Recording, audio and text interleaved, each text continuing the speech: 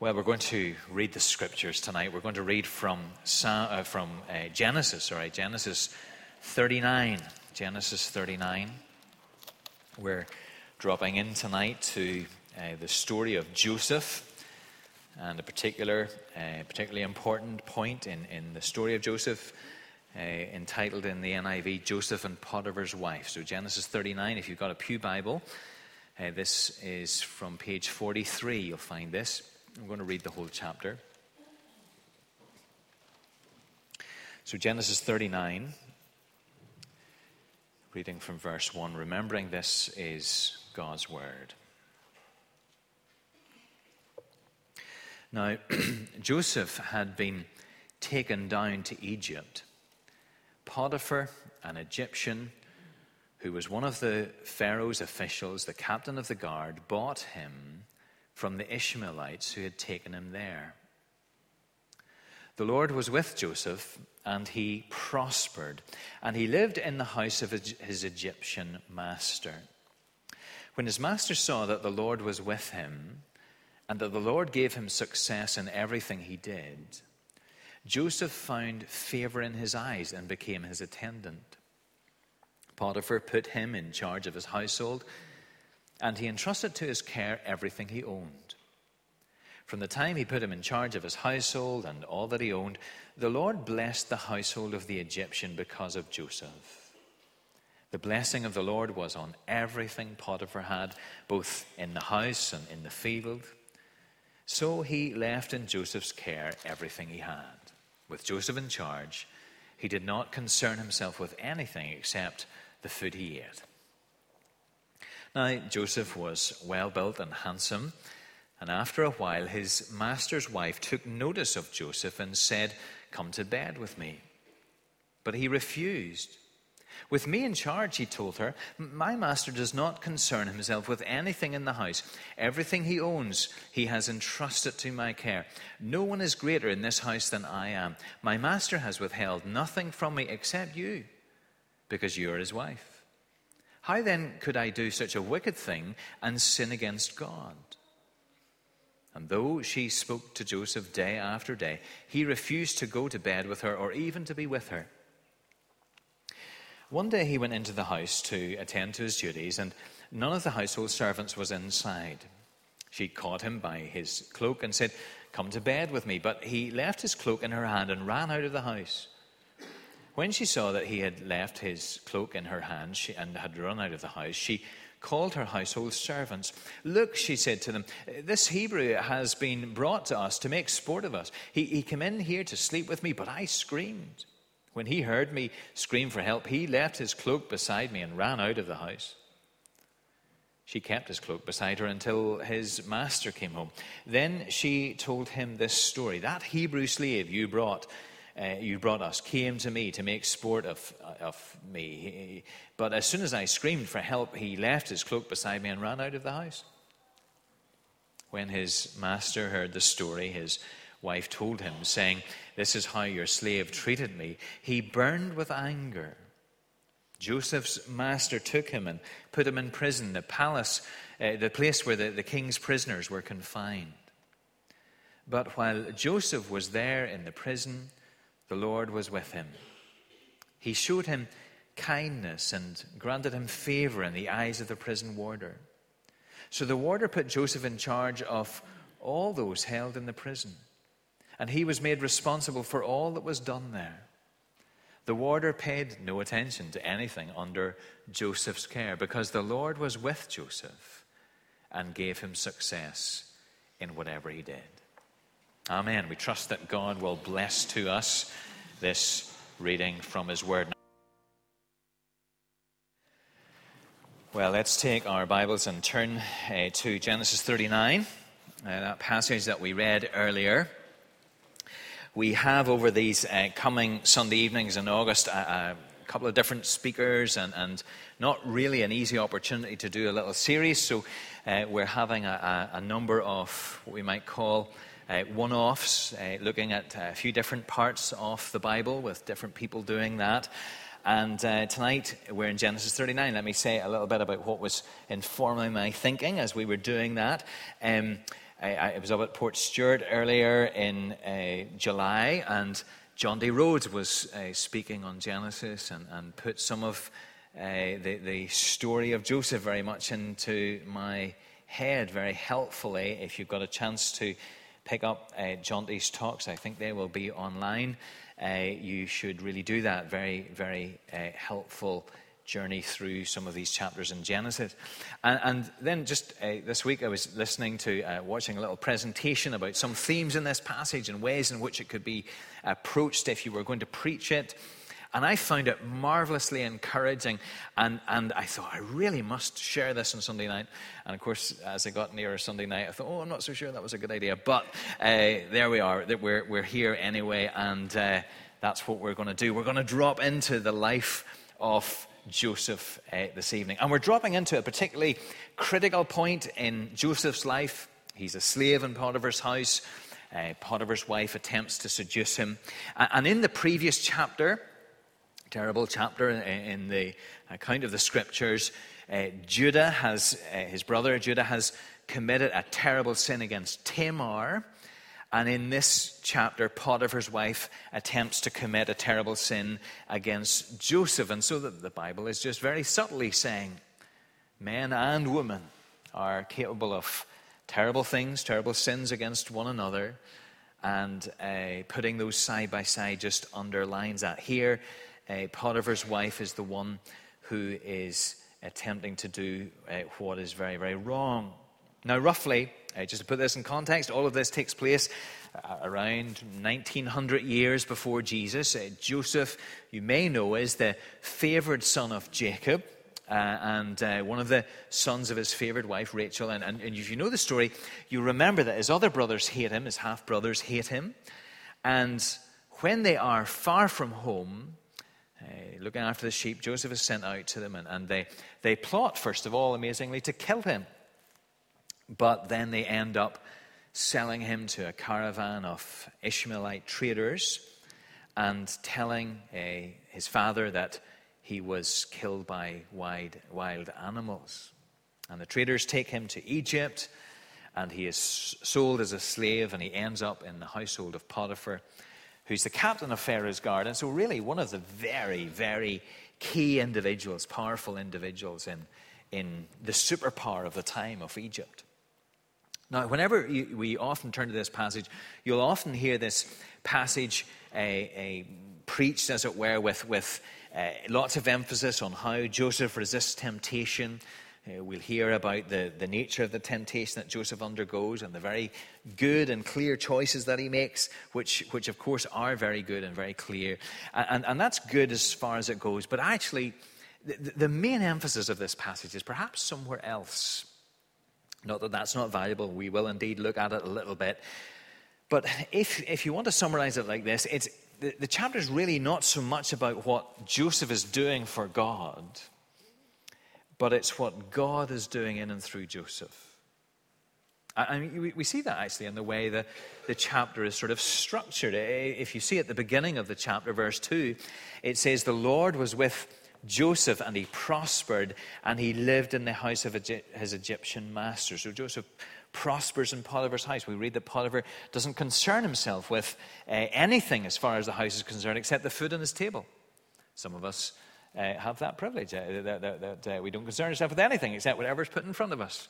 Well, maybe not very many of us. But Potiphar was able to do that because Joseph was so incredibly able in all that he was doing. And then, of course, he's falsely accused and he ends up in jail. And the same pattern is repeated at the end of the chapter. You see, verse 23, "The warder paid no attention to anything under Joseph's care because the Lord was with Joseph and gave him success in whatever he did." So if you like, this chapter has got two sort of bookends that are emphasizing God is with Joseph. God is prospering Joseph. Joseph prospers because God prospers Joseph. And so this is a chapter that's really, really keen to tell us that God is at work in this young man's life. Well, a couple of little titles to help us navigate our way through this chapter. First of all, I want to say this: God is at work in his children's lives and circumstances. Very simple. God is at work in his children's lives and circumstances. And so if we're here tonight, we're Christians, many of us are. If we're Christians tonight, we know that this is true for us. God is at work in our lives and circumstances. Now let's take a moment or two to think about this. God is with Joseph. Passage is making that really, really clear. And yet think of where Joseph is. Never mind the things that have happened to him up till now. Never mind the thoughts that could so easily have flooded Joseph's mind as he began to think of the hatred of the brothers against him. You just think of what this chapter tells us. He's a slave. He was sold. We've maybe seen enough movies to imagine what an ancient slave market looked like. He would have landed in Egypt not knowing anyone. He would have not known the language, presumably, not really understanding what was happening. He would have been prodded and poked and humiliated. And he wouldn't have started out in charge of Potiphar's household, of course. He would have gone in at the bottom. The very worst of jobs were given to Joseph. And you wonder, how long did that rise to the position of influence take? Did it take 6 months or a year or several years? We're not really told. And even whenever he's doing well, whenever he's running the whole operation, when he's the Dominic Cummings of Potiphar's household, he's still a slave.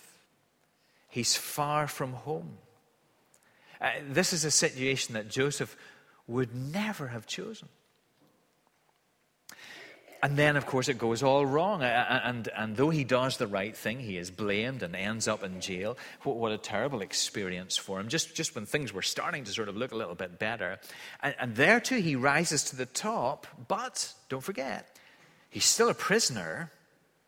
And indeed, he's still a slave. This chapter, you see, contains the worst possible experiences for Joseph. Tells us of them very quickly, without too much comment at points. But we understand, he's lonely, he's disorientated, he's pressurized. And yet the overall message of this chapter is that in these situations, the Lord is with him and is helping him live faithfully for God.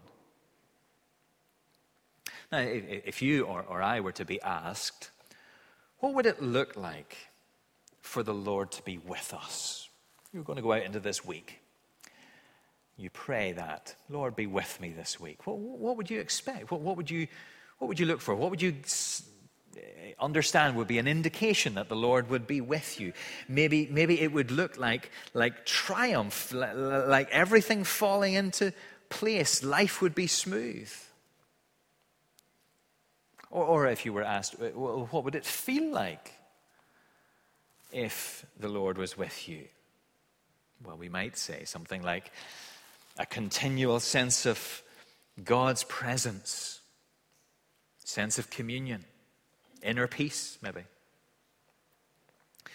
And yet here, Genesis 39, we see that the Lord is with Joseph when he's at his lowest point, when his circumstances are terrible, when his feelings, no doubt, are all over the place. And so we must conclude that what it really means for the Lord to be with us is perhaps not what we might think.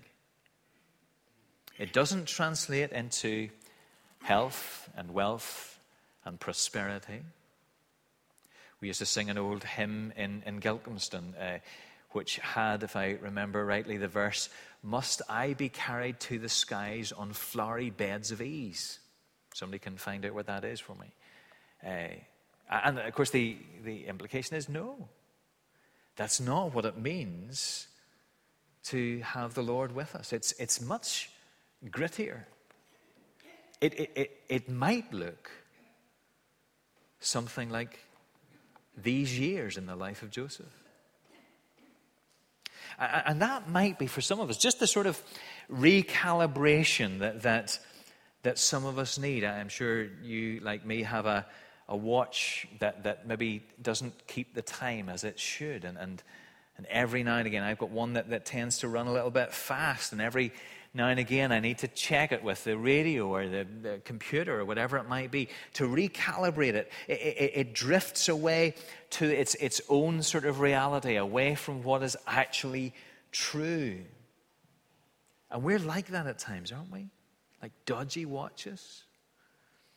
We find ourselves drifting away from what is right and thinking and inventing our own understanding of how the universe works. And in that universe of our own imaginings, we will so easily drift into thinking that God's presence will mean an easy time, and his presence will mean that we feel good. But if we're to recalibrate ourselves to the truth, and even to the truth in this passage, we've got to understand that if we belong to the Lord, then he is with us, even when it's hard and lonely, and the circumstances are, as we might say through tears, Lord, this is not how I want my life to be. And this feels awful. God is at work in his children's lives and circumstances. And the truth is that God is at work to do amazing things in Joseph. Joseph would be elevated from that jail to become the prime minister of Egypt, second only to Pharaoh himself. Through his planning, many lives would be saved as the nation of Egypt was prepared well for a devastating 7-year famine. Through him, his own family would be saved from famine, and they would be relocated to Egypt and would grow into a mighty nation, a great people of God. And that, of course, meant that the family line would be preserved, for from Judah and Judah's line, Jesus would come. And so, at a human level, the consequences of what is happening here with Joseph ripple down through centuries and across millennia and into eternity. There's a sense in which we're here because of the things that God was doing through Joseph. At the end of his life, he sees a little bit of it. He says to the brothers, what you intended for evil, God intended for good. But even then, he didn't see it all. But it's here for us in the scriptures that we might understand that God does not forsake his children. Even in the tough times, he is at work. The relative smoothness of your life or the lack of smoothness of your life is not an indicator of God's presence or not. God is at work in his children's lives and circumstances. That's the first thing. Second thing, these are far from snappy titles. The second thing is to say this: God's children should respond faithfully to God's work in their lives and circumstances. God's children should respond faithfully to God's work in their lives and circumstances. Now, in other words, to say that God is at work does not mean that what Joseph does is unimportant. Not at all. This is a passage that is telling us about the presence of God with Joseph, but it's also telling us about Joseph's godly responses to the things that he finds himself in, to his circumstances. He is godly in the early stages of his time in Potiphar's house, so that Potiphar sees that God is with him. You notice that it is not that Potiphar thinks that Joseph is exceptionally capable in and of himself. You notice what he says in verse 3? When his master saw that the Lord was with him and that the Lord gave him success in everything he did, Joseph found favor in his eyes and became his attendant. I'm sure, like me, you long for the sort of life that makes this sort of impact. A life that those who do not know God cannot explain except by saying, God is with her. God is with him. And Joseph had such a life. And then, of course, he is godly in his response to Potiphar's wife. When she makes her intentions known to him, we get an insight into his thinking, which is really so very, very helpful. You notice, for example, that he thinks of his master's generosity to him. He says in verses 8 and 9 that his master has withheld nothing from him except, appropriately, his wife. And it's interesting that Joseph sees this as a sign of his master's generous spirit. In the Garden of Eden, Eve finds herself in sort of a similar situation. You think of it. God has been generous to Eve and to her husband Adam. You may eat from any tree in the garden, God says. So in other words, nothing is withheld except for one tree, or the fruit from one tree from which you shall not eat. Now, how should Eve view that? Well, she should view that rather like Joseph views the generosity of his master. Eve should see that God is exceptionally generous, and for her protection has established an appropriate limit. And yet, what does the evil one suggest to her? That such a small restriction is actually a sign of God's unreasonableness. Satan says to her, take what has been withheld from you.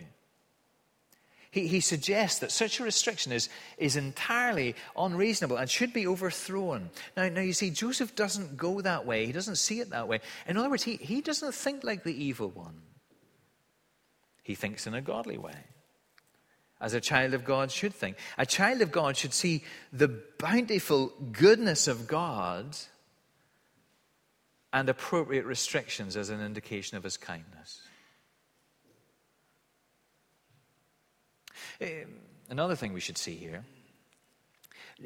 as we get this insight into Joseph's thinking, he's not a relativist. He's not a relativist. Lots of people, we live in a world where relativism is very, very common. Lots of people think in relativistic ways. In other words, what is right in one circumstance is not necessarily right in another. It's up to you to sort of read your situation and to work out what's right in this situation. Never mind what's right over there.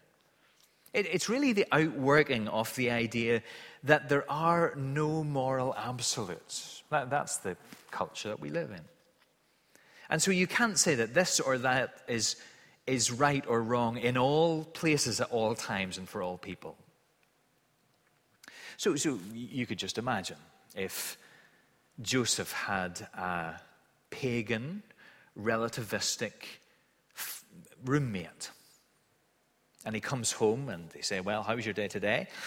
And he says, oh, what a terrible day I've had. This is a disaster. He says, Potiphar's wife, she's making these advances to me. I'm trying to avoid being with her as much as possible. It really is hard.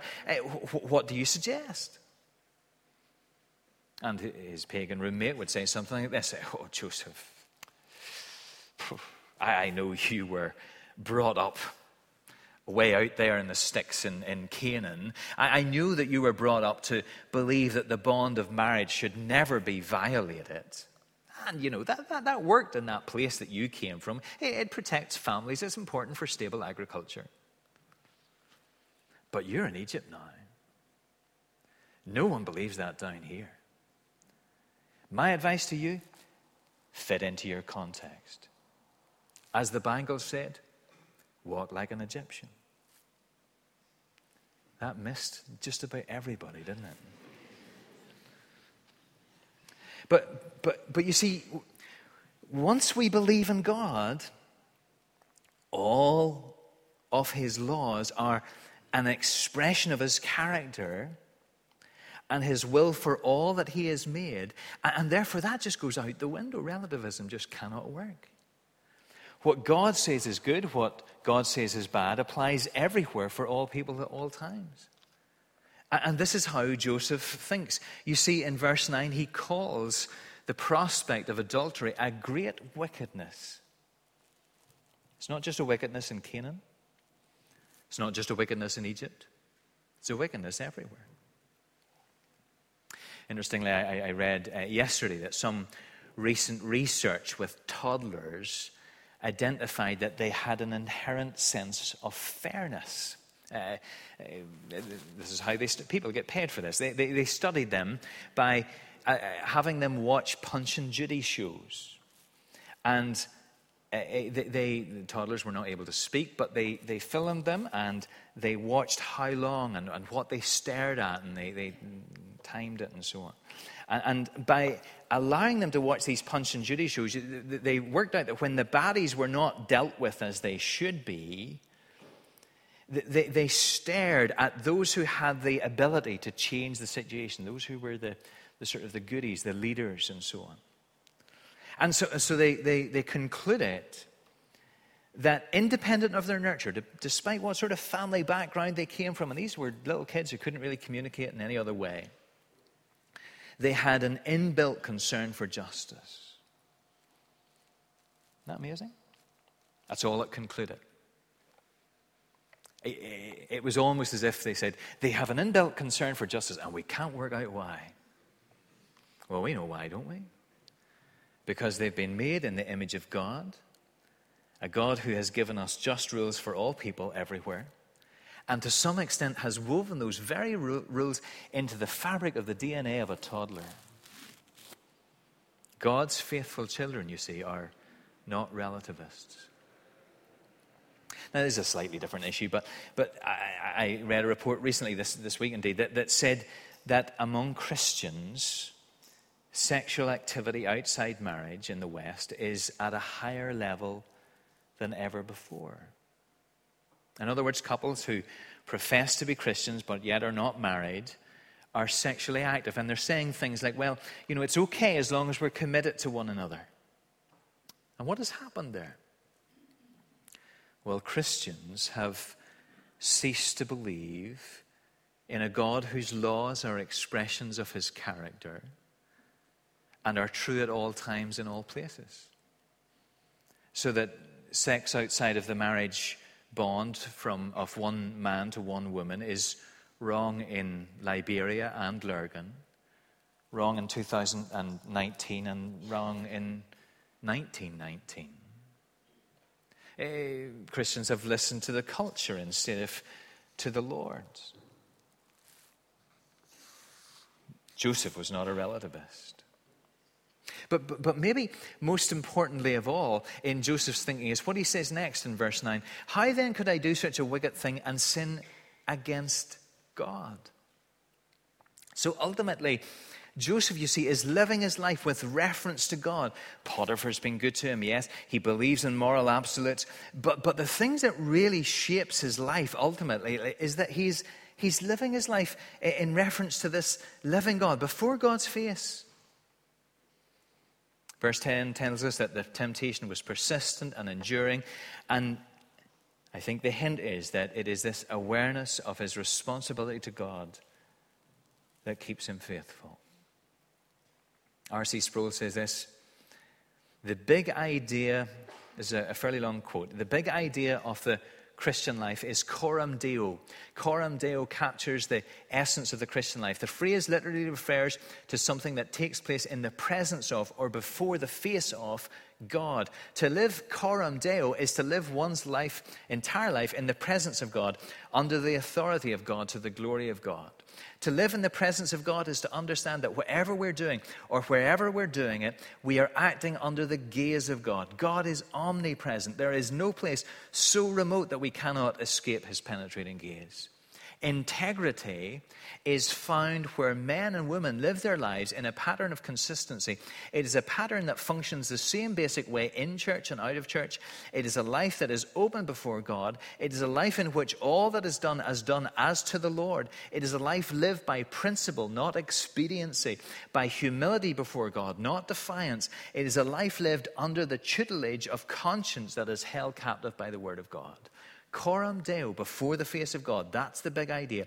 Next to this idea, our other goals and ambitions become mere trifles. Brothers and sisters, make it our aim to live coram Deo before the face of God.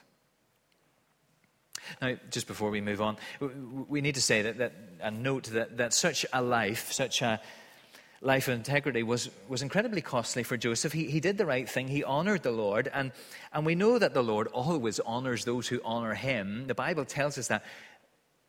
But it's not always immediate, is it? And Joseph went to prison because, as Don Carson says, he was more interested in being a person of integrity and thought of as crooked than being crooked and thought of as a person of integrity. God's faithful children don't do the right thing because it pays immediately. Joseph's story would have ended here if he thought that. We do the right thing because the right thing is God's thing, and we're living before his face. 1 Peter 2:20 says, if you suffer for doing good and you endure it, this is commendable before God. God's children should respond faithfully to God's work in their lives and circumstances. Well, just a word as we sort of wrap up on a short third title for us here.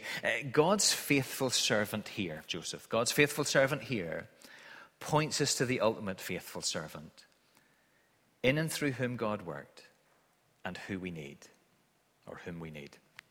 Not sure. God's faithful servant here points us to the ultimate faithful servant, in and through whom God worked and who we need. Because we can't help but read this and not only be reminded of Joseph, but also of Jesus. Jonty was great at just bringing that out in Port Stewart. Joseph leads us to think of the one who's the greater Joseph. And the Bible doesn't make this parallel particularly explicit, so we don't want to go overboard in it. But there is just a sweep through all of the Old Testament, isn't there, that's just preparing us for Jesus so that it all fits. So that Jesus comes along and he feels familiar. I've seen him before somewhere, or at least the themes of his life are familiar to me. Why? Because they've been worked out in God's people, and especially in God's leaders, God's men down through the generations. Joseph is unusual in the Old Testament in that there's very little that's critical said about him. Possibly nothing at all, in fact. That's in marked contrast to some of the other Old Testament characters, Abraham and David and so on. Their stories are sort of told, warts and all, and yet there's no shadow with Joseph, not really. He wasn't sinless, of course, but it's just that's not emphasized in the Scriptures.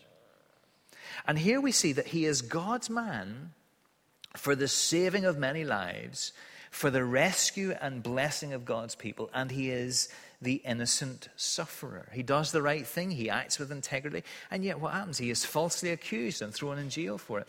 And what does he do when he suffers innocently? Well, he carries on doing good. He ends up forgiving the very people that are responsible for his suffering. And so we look at Joseph here, for whom everything has gone wrong, though he is right. And we think of Jesus on the cross and the assessment of the thief who hung beside him and said, don't you fear God, since we are under the same sentence? We are punished justly, for we are getting what our deeds deserve. But this man has done nothing wrong.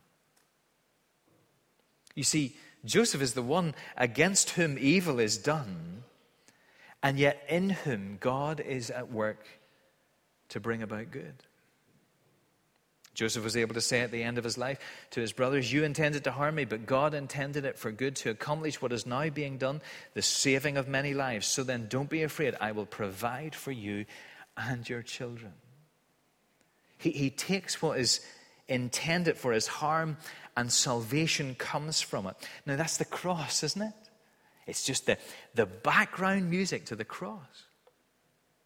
Evil men conspired against the Lord Jesus as the disciples prayed. Herod and Pontius Pilate met together with the Gentiles and the people of Israel in the city to conspire against your holy servant Jesus, whom you anointed. And then what did the disciples pray? They did what your power and will had decided beforehand should happen. In other words, You were in control, Lord. You determined to bring about salvation to your people, to the blessing of the nations, through the innocent sufferer. He's the one against whom evil is done, and yet whom God is using to bring about good. Now, don't we need him tonight? It's so important, isn't it, that we hear the challenge of the godly life of Joseph. We need a challenge like that. But as we hear it, don't we think, if you're anything like me, oh Lord, I'm never going to be an innocent sufferer. I'm never going to be innocent. I'm going to fail. I'm going to mess up.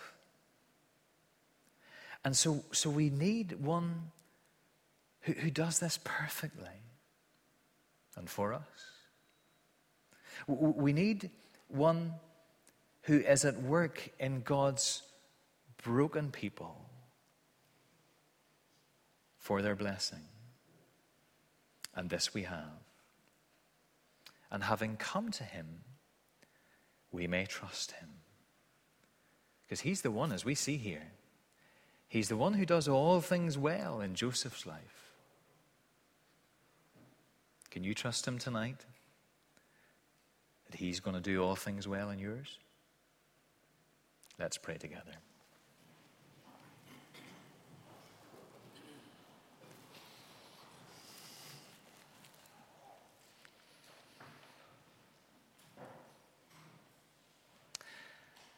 Lord, so much of us want to be like Joseph. We want to serve you well. We want to respond to you well. We want to trust you in all things. And yet, Lord, too, even as we desire that, we know that we need the one to whom Joseph points. We need Jesus, the one who forgives those who brought malice and pain and death to him. The one who restores the broken. The one whose purposes will not be thwarted. And so, Lord, today, in this week, as we seek to respond to your sovereignty over our circumstances, as we seek to respond faithfully to your goodness, we pray that you'll help us to trust in this Lord Jesus who's died for us. And we pray in his name. Amen.